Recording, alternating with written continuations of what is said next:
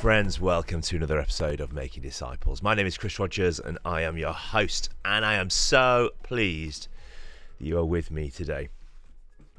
I'm so pleased because it's really nice to know people are listening, and in the last couple of weeks had quite a few different ones of you reach out either through Facebook or Instagram, just saying you've really been appreciating the podcast. So I love making these because I love to know that they connect and they help you with your faith. This is a discipleship podcast.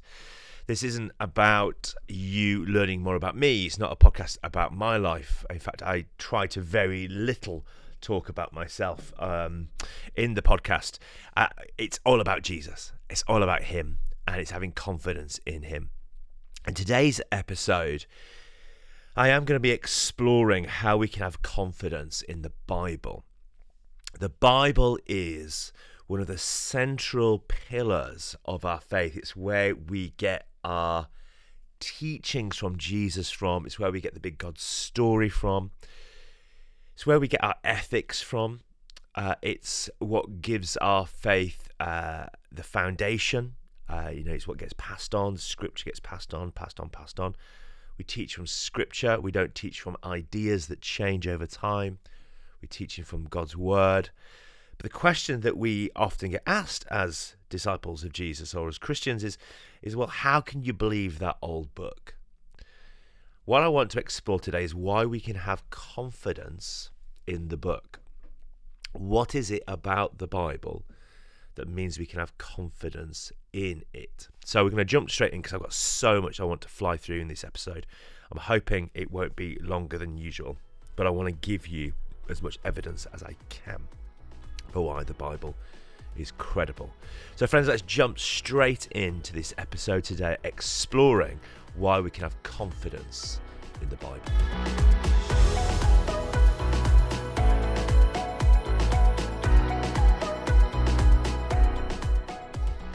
So I get asked questions or made statements to quite often about the Bible. People tell me it contradicts itself. People tell me that God changes in it. People tell me that passages have changed over time, that the Bible that we have now is not the same as the Bible that was written. And actually, none of that is true. And I want to walk through why we can have confidence in the Bible. The Bible was written with about 40 different authors. Could be 35 authors. It's somewhere between 35 and 40 authors, depending on how many authors we think wrote certain books. We say that King David wrote the Psalms, but actually it's very possible we know there was a number of writers wrote Psalms. David wrote a large chunk of them, but not all of them. So about 40 authors over a period of about 2,500 years. And the Old Testament and the New Testament we approach differently. The Old Testament was written over a longer period of time. I want to focus particularly on the New Testament today. Why can we have confidence that the New Testament is what was written 2,000 years ago? And if I was to say, well, why is this important? Why is it important that we know this? 1 Peter 3:15 says this: instead, you must worship Christ as Lord of your life. And if somebody asks you about your hope as a believer, always be ready to explain it. We need to be good at explaining and backing up our faith with credible arguments. So that is what I want to try and explore to you today. So the Bible is a historical book. It's set in a real time with real people. So what we're not exploring here is a book that sits outside of time. We're not trying to argue for a book like Lord of the Rings. We weren't trying to argue when that was written, a book that's a fictional text outside of time. The Bible was written in a timeline with people in a city. And that really helps us because it gives us some credibility in the locations that are mentioned, the geography that is mentioned. It's evident by the people that write the New Testament. They know the geography, the topography. They know the landscape. They knew when Jesus went to the Mount of Olives what that would look like, what he was looking at. The geography is really important. In other words, the writers had been there. So some people have said to me in the past, hey Chris, the Bible, it was just written by a bunch of drunk men in the pub. Come on. This is a book that's set in a location where the writers know that location, and they know that when Jesus says something, it's set in a place because they were there. In other words, it's eyewitness accounts. So what we get in the Gospels isn't a description of what happened in the life of Jesus as a story, but we get it as an eyewitness account.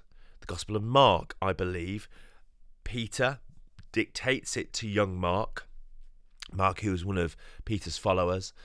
Mark's a young writer, and he writes, Peter was a fisherman. He's writing, his Greek wasn't great. He's also, we're told that he's losing his eyesight. So he dictates the story as an eyewitness account to Mark, and Mark writes it down. It's an eyewitness account. The only gospel that's not an eyewitness account is Luke. Luke also wrote the book of Acts. What is Luke? Luke was a doctor who set about being a bit of a Sherlock Holmes, and he went and found people who had specifically met Jesus along the way, and he writes down their eyewitness accounts. So he's like a historical document looking at the evidence, almost like he's a detective in a real-life crime drama. He's writing down the evidence as he gets it from the individuals. The other three Gospels, Matthew, Luke, and John, Matthew, Mark, and John, they are eyewitness accounts. So it's history is what we're looking at here. Somebody wrote down what they saw God doing. What was it written on? This is really important for us as we go forward. The New Testament specifically was written on papyrus. It's an organic material. It's a bit like paper. It's a very early form of paper. It's what was used to make up scrolls. And the papyrus it was an organic material that was not going to survive long term. There's not many copies of texts at that time, which we'll look at in a little while. Other writings don't exist from that time, or many copies of things, because the papyrus just breaks down, it deteriorates. In fact, the more it's handled, the more it will break down. The more it's touched by the grease and the oils in people's hands, it will break down. So what we do have of the New Testament, actually those documents are the ones that were least used. I'm going to tell you in a little while, in a minute, about a particular copy of the New Testament that we have in its entirety. The only reason we have it in its entirety is because it wasn't used. It was actually put into storage. It was actually hidden away. That's why we've got it as a whole document. So let me just explore this. It was written on papyrus. The Old Testament was written in scrolls. The New Testament was written in what's called a codex. Codex was new technology. It's what you and I would recognize as a book. It's folded square sheets of papyrus that was then written on. So I want you to imagine this for a moment. When you and I think of the New Testament, we think of a book. We think of the library of books as we get it now as a text. 2,000 years ago, they did not have the New Testament the way that we had it. They had books and texts. So they had short, you could almost say like short stories of. So I might be the owner of the Gospel of Matthew. My neighbour might have a copy of the Gospel of Mark. Hey, I've just read Mark. Do you want to swap it with your Matthew? Could we do a swap over? And then over time, people might go, oh, can I buy that copy of Mark that you've got from you and put it into my collection? And now I've got two copies, two Gospels. Oh, and he's got a John over here. Can I buy that John off you? I remember the New Testament, when it was originally written, it was copied by hand. It was hand copied, which took long periods of time for people to sit and to scribe this stuff out. So not everybody had a New Testament. Not everybody had every text from the New Testament. Not everybody had all the Gospels. But there would be somebody in the village that had one of the Gospels, and somebody else that might have then had a second Gospel. So that's how it worked. So people had these individual Gospels, and as individual Gospels, they would get passed around. So how do we know what was written 2,000 years ago by the Gospel writers is what they wrote? So the version of the New Testament that you and I have today is not a copy from a copy from a copy from a copy from a copy from a copy from a copy from a copy from a copy. Somebody said to me recently, Chris, the Bible has changed. Every time it's been copied, it's been changed. When you and I walk into a shop and buy a copy of the New Testament today, that is not a copy from a version from the 1950s, of which was a copy from a version from the early 1900s, which was a copy from the 1800s, the 1700s. No, that's not what we've got. That's what did happen until later times. It's just a copy of a copy of a copy of a copy. So there's a danger that a copy of the Bible from the 1700s had variations in it, little changes on the way, and I'll explain those changes in a minute. No, what we have is a translation from the earliest copies that we have to date. So when you buy a Bible, you are getting a copy from a translation from the earliest manuscripts.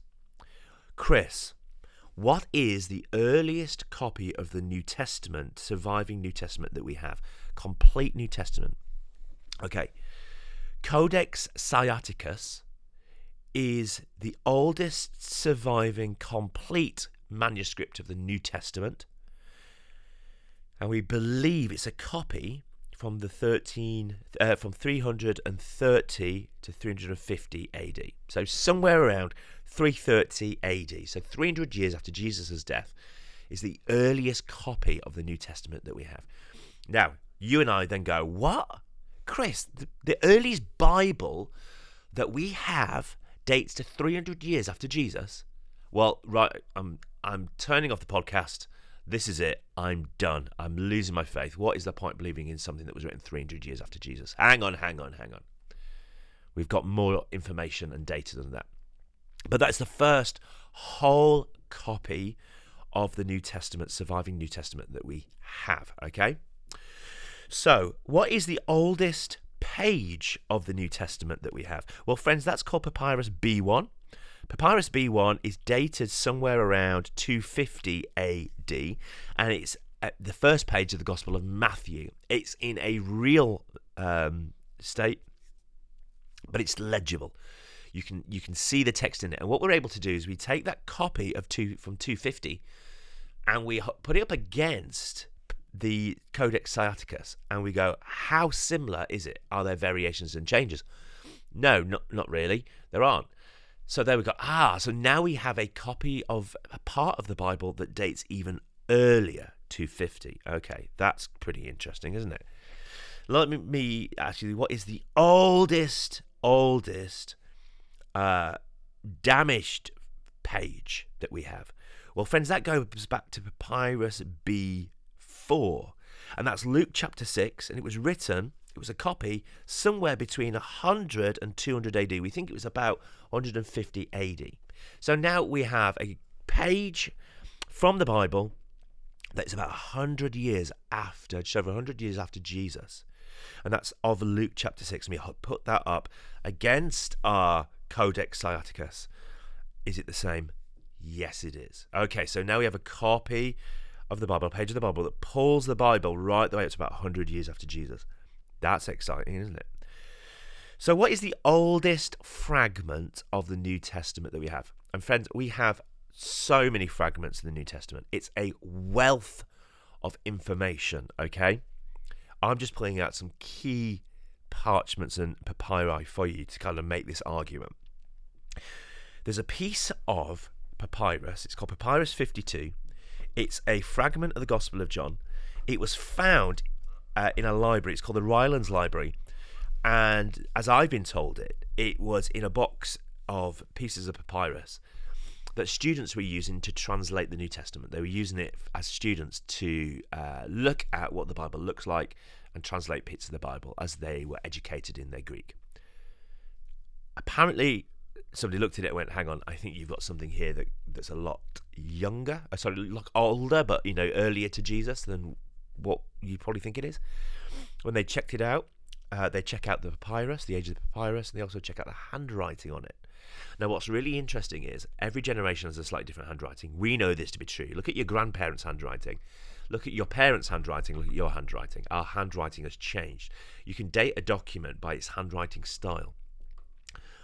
The Rylands New Gospel of John, this piece of papyrus, dates back to somewhere around 120 AD.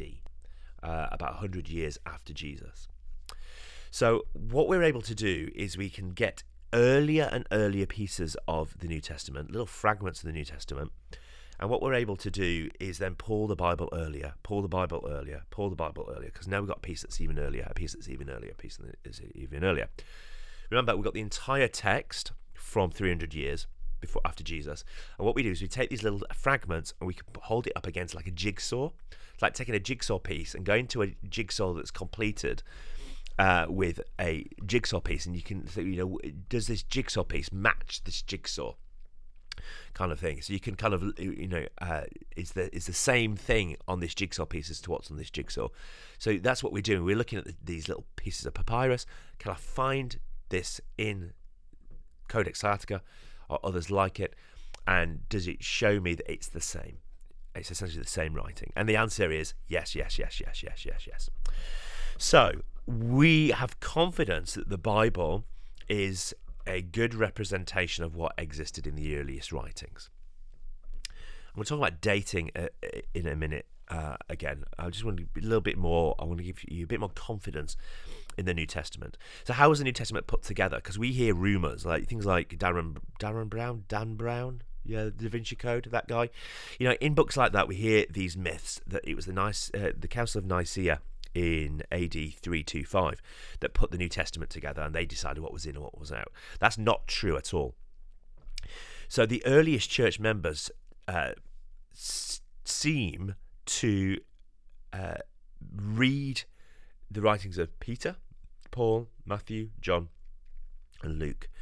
How do we know that they read that stuff very early on? They were reading that canon stuff from the New Testament very early on because they copy from each other. They write from each other, and other further field writers, Ignatius, some of the early church fathers actually quote from these early writings in their writings.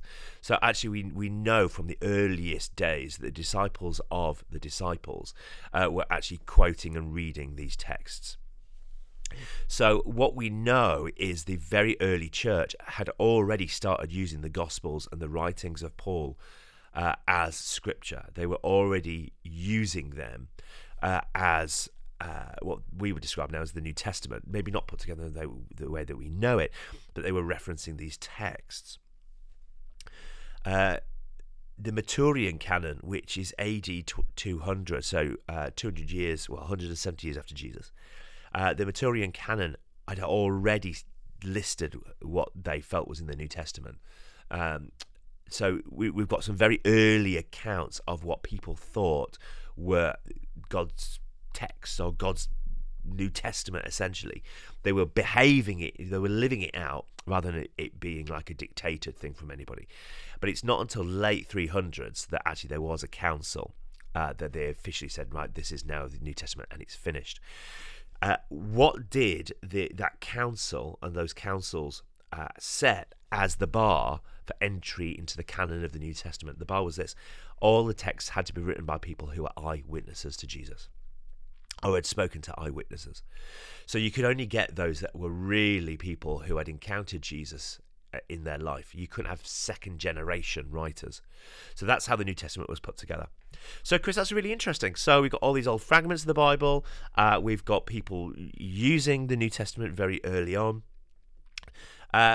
How does that relate to other writings that existed at that time? That's a really good question.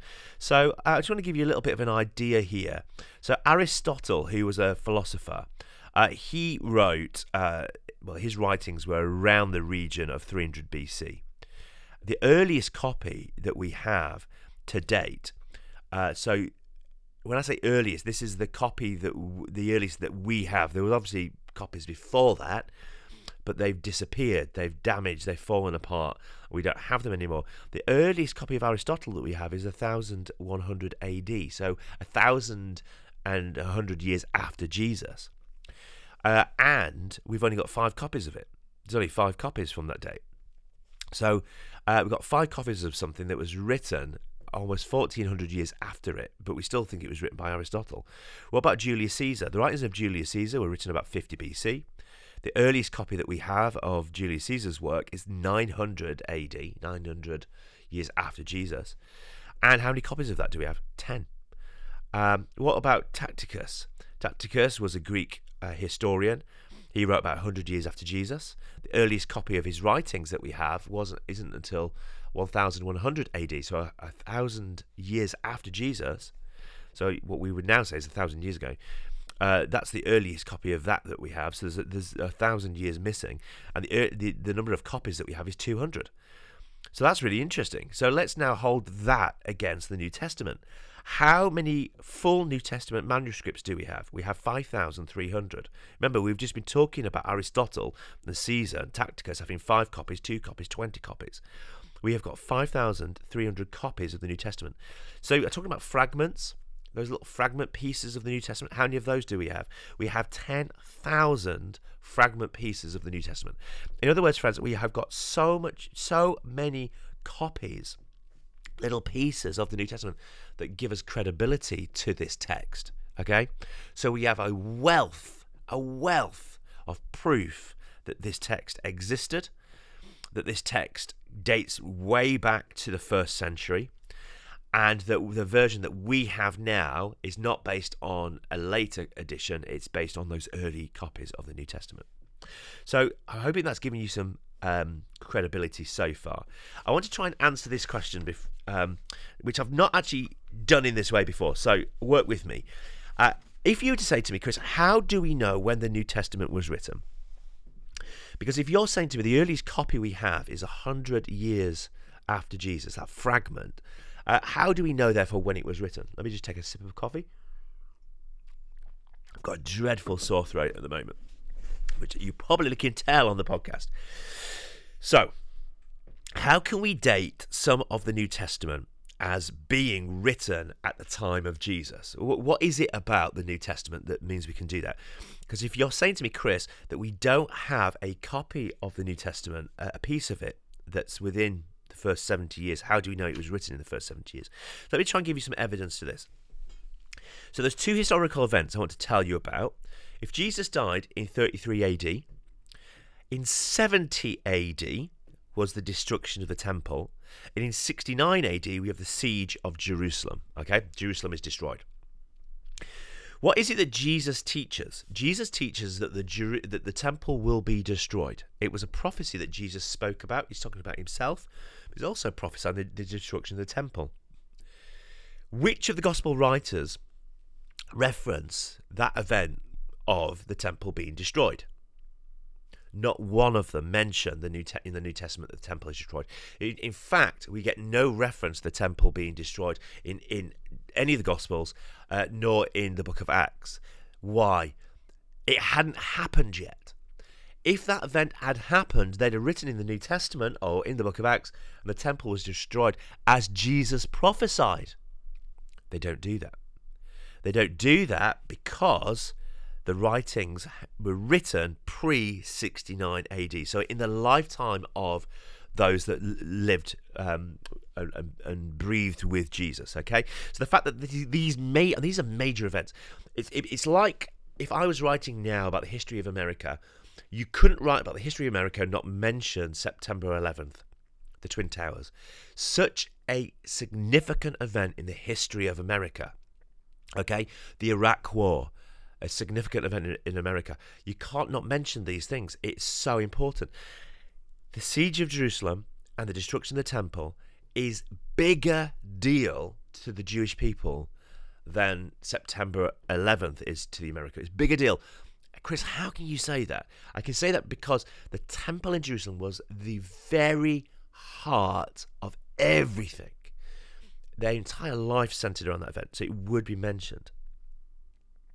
So Paul died in AD 64-67. Okay, Paul's death is not mentioned in the book of Acts, only his arrest and imprisonment. So therefore, the book of Acts needs to be written before 64 AD. Because the book of Acts doesn't even mention that, okay? The death of Paul would be mentioned. We're told he's in prison, but we're not told of his death. So the book of Acts was written before Paul's death. Paul's death, 64 to 67. Okay, let's pull it even further forward. James, the brother of Jesus, died in AD 61. Where is James's death mentioned in the New Testament? It isn't.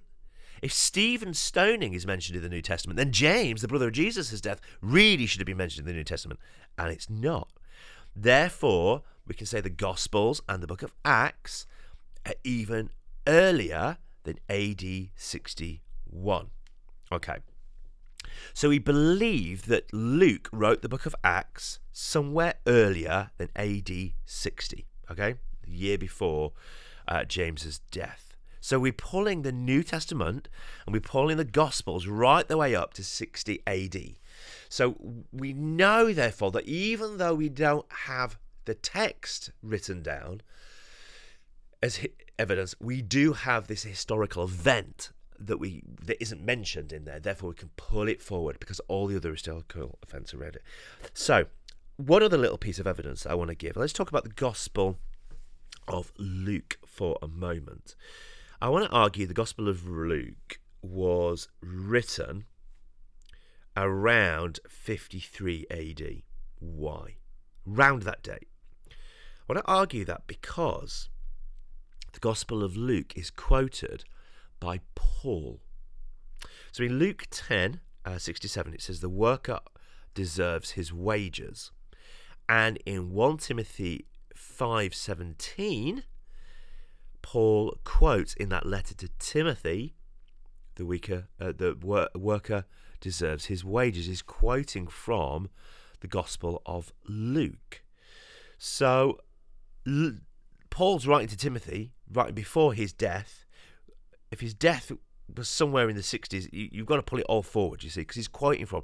So Luke was obviously written before Paul's death because Paul's quoting from. Another little example is great. This is 1 Corinthians 11, 23 to 26. In it, Paul's talking about the Lord's Supper.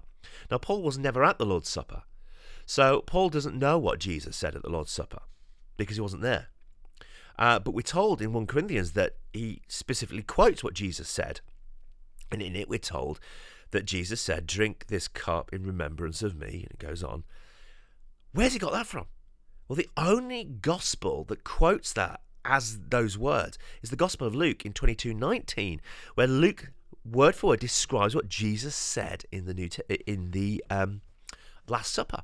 So we know that Paul has read the Gospel of Luke and is quoting the Gospel of Luke. So therefore we can date the Gospel of Luke pre-Paul's death and kind of pre the writings of Paul. So it's somewhere around that kind of 53, 54 AD. Now, if we can put Luke somewhere around 53 AD, this is really cool, okay? Who does Luke quote from? Is there any other gospel that Luke quotes from in his writings? The answer is yes. So we can pull the Gospel of Mark before the Gospel of Luke because Mark is quoted by Luke. Luke references lines and sentences by Mark. Who was Mark? Mark was writing Peter's Gospel for him. So we can pull the Gospel of Mark even earlier. So we think the Gospel of Mark was written between 45 and 50 AD.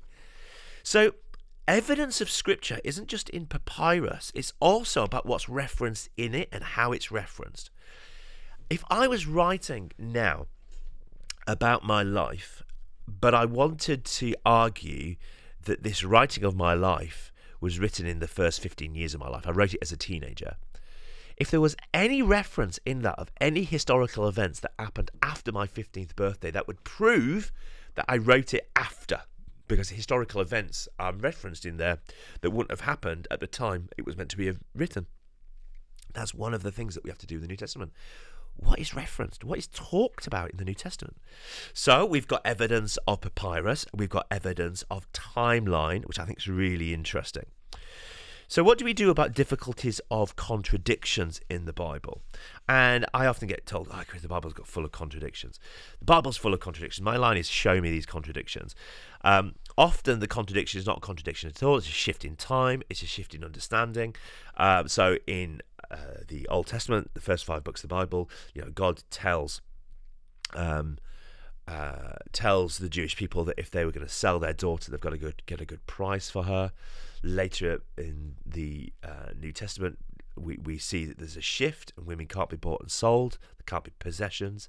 They have to be honoured. Jesus talks about. So there's a change. Is it a contradiction? No, it's a time change. One was written 1,500 years before the life of Jesus. So there's a shift.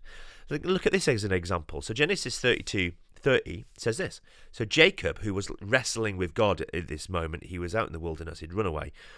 It says that, so Jacob called the place Peniel, saying, "It is because I saw God face to face, and yet my life was spared." So Jacob wrestles with a being who claims to be God. And he says, I wrestle with God face to face. John 1:18 says this, "No one has ever seen God, but the one and only Son, who is himself God and is in close relationship with the Father, has made him known." So according to John, nobody's seen the face of God. So there's a contradiction here. Jacob claims to have seen God face to face. John says nobody's ever seen God face to face. So which is it? It's a contradiction. Actually, it's a literary device. When Jacob says, I saw God face to face, it's a face to face is just about I met the presence of God. It's a literary device that we find in the Old Testament. Moses says he met with God face to face. But he doesn't meet with him face to face in that sense. You're not seeing his face. It's face to face is about his presence. It's sat in God's presence. So it's a literary device. So understanding these literary devices can help us understand what is first perceived to be contradiction. Well, let me answer this one finally. Well, the passages have changed. Things have transformed and changed in the New Testament. Okay, you know what I just said a minute ago about your version of the Bible comes from the earliest manuscripts? That's not always been true. So the King James Bible. The King James Bible was a manuscript. It was an English text translated from what is called the Latin Vulgate New Testament, or the Scriptures. So the King James Bible, I would say, is a dreadful translation. It's a dreadful translation because it's a translation of a translation. The Greek was translated to Latin. The Latin was then translated into English. And therefore, I don't think the King James Bible is a very good Bible. And you may debate that with me. But it's a translation of a translation. I want to get to as close to the original Greek as I possibly can get. The King James Bible is just that. So if you take the King James Bible and you were to take another New Testament translation, you would find things that have changed, translations that are different. That is because one has come through the route of Latin translation and one's come from the direct Greek translation. So that's where you start seeing things that are modified. Now, the other way it's modified. So I'm going to give you two words. If I said Jesus walked down a ginnel, you might go, down a what? A ginnel? What's a ginnel? Ginnel is a northern phrase for alleyway. So if I'm translating the New Testament and I'm copying it out for my friends to read, and I come across the word ginnel, I go, well, they're not going to know what a ginnel is. Tell you what, I'm not going to, in this copy of the New Testament that I'm making, I'm not going to use the word ginnel. I'm going to use the word alleyway, because at least then they're going to understand. So these generational changes were made, not in content, but just in a word understanding. So you could say, let me look at the Bible from 600 AD, and let me look at the Bible from 1000 AD. Has there been changes? And the answer is yes. Not changes in content, but changes in words, or how words are explained. And it's because language changed, words changed, culture changed. Ginnel does not make sense to everybody, so let's use the word alleyway. That's where these changes come. So when you hear people say, oh, there's these changes in the New Testament, friends, that it's in that kind of, they're the changes that were made. There are other things that we think were added. So the end of the Gospel of Mark has a extra paragraph. Now, if you have a good translation of the Bible, you will see that there's an asterisk, and it'll point you to the bottom of the page and say this last little paragraph isn't in the earliest manuscripts. Later manuscripts, 400 AD, 350 AD, add in an extra end to the Gospel of Mark. Why? Because the Gospel of Mark just ends. It doesn't really have much of a wrap-up. There's no conclusion to it. It's a bit of a weird ending. So somebody at some point was like, let me just land this bit better, because it's not landing very well. So they added in a paragraph that then got copied and copied and copied as time went by. but we know that that paragraph isn't there. So when you buy a copy of the Bible, it will say this final paragraph, this is not in the earliest manuscripts. So we know it's a later addition. So everybody's holding up their hands going, look, we're very honest about what has been added in, and this is added in, and like it's obviously a later edition. So take your pick what you want to do with that. So has the Bible changed? Well, no. We're honest and upfront about any addition that's added in. So friends, I pray you found that really helpful. Any evidence. But let me just land with this thought for you. D.L. Moody says this: the Bible was not given to increase our knowledge, but was given to change our lives. Friends, the scriptures are here to edify and transform our lives. They're here to not just be a historical document of the life of Jesus, but they're here to breathe life into us. So I want to encourage you to get into Scripture. Read the New Testament. Read the life of Christ. Know it, live it, breathe it. I love it. Eugene Peterson says this, that we should eat this book, eat the Bible. When you eat the Bible, you should devour it, metabolize it, and turn it into works of action. Live out our lives as if we're Jesus Christ. So the scriptures are meant to be something that edifies us and transforms us. And that's my challenge to us today. We might have all this evidence that it's true, confidence that it's actually what was written 2,000 years ago. We may be able to make some good arguments for that. But if we don't see it transform our lives, that's ultimately the thing. So friends, I would love to invite you. Allow Scripture to form you, shape you, and transform you. So I pray that you found that helpful, giving credibility and confidence to Scripture. Friends, until next time, have a great week, and grace and peace.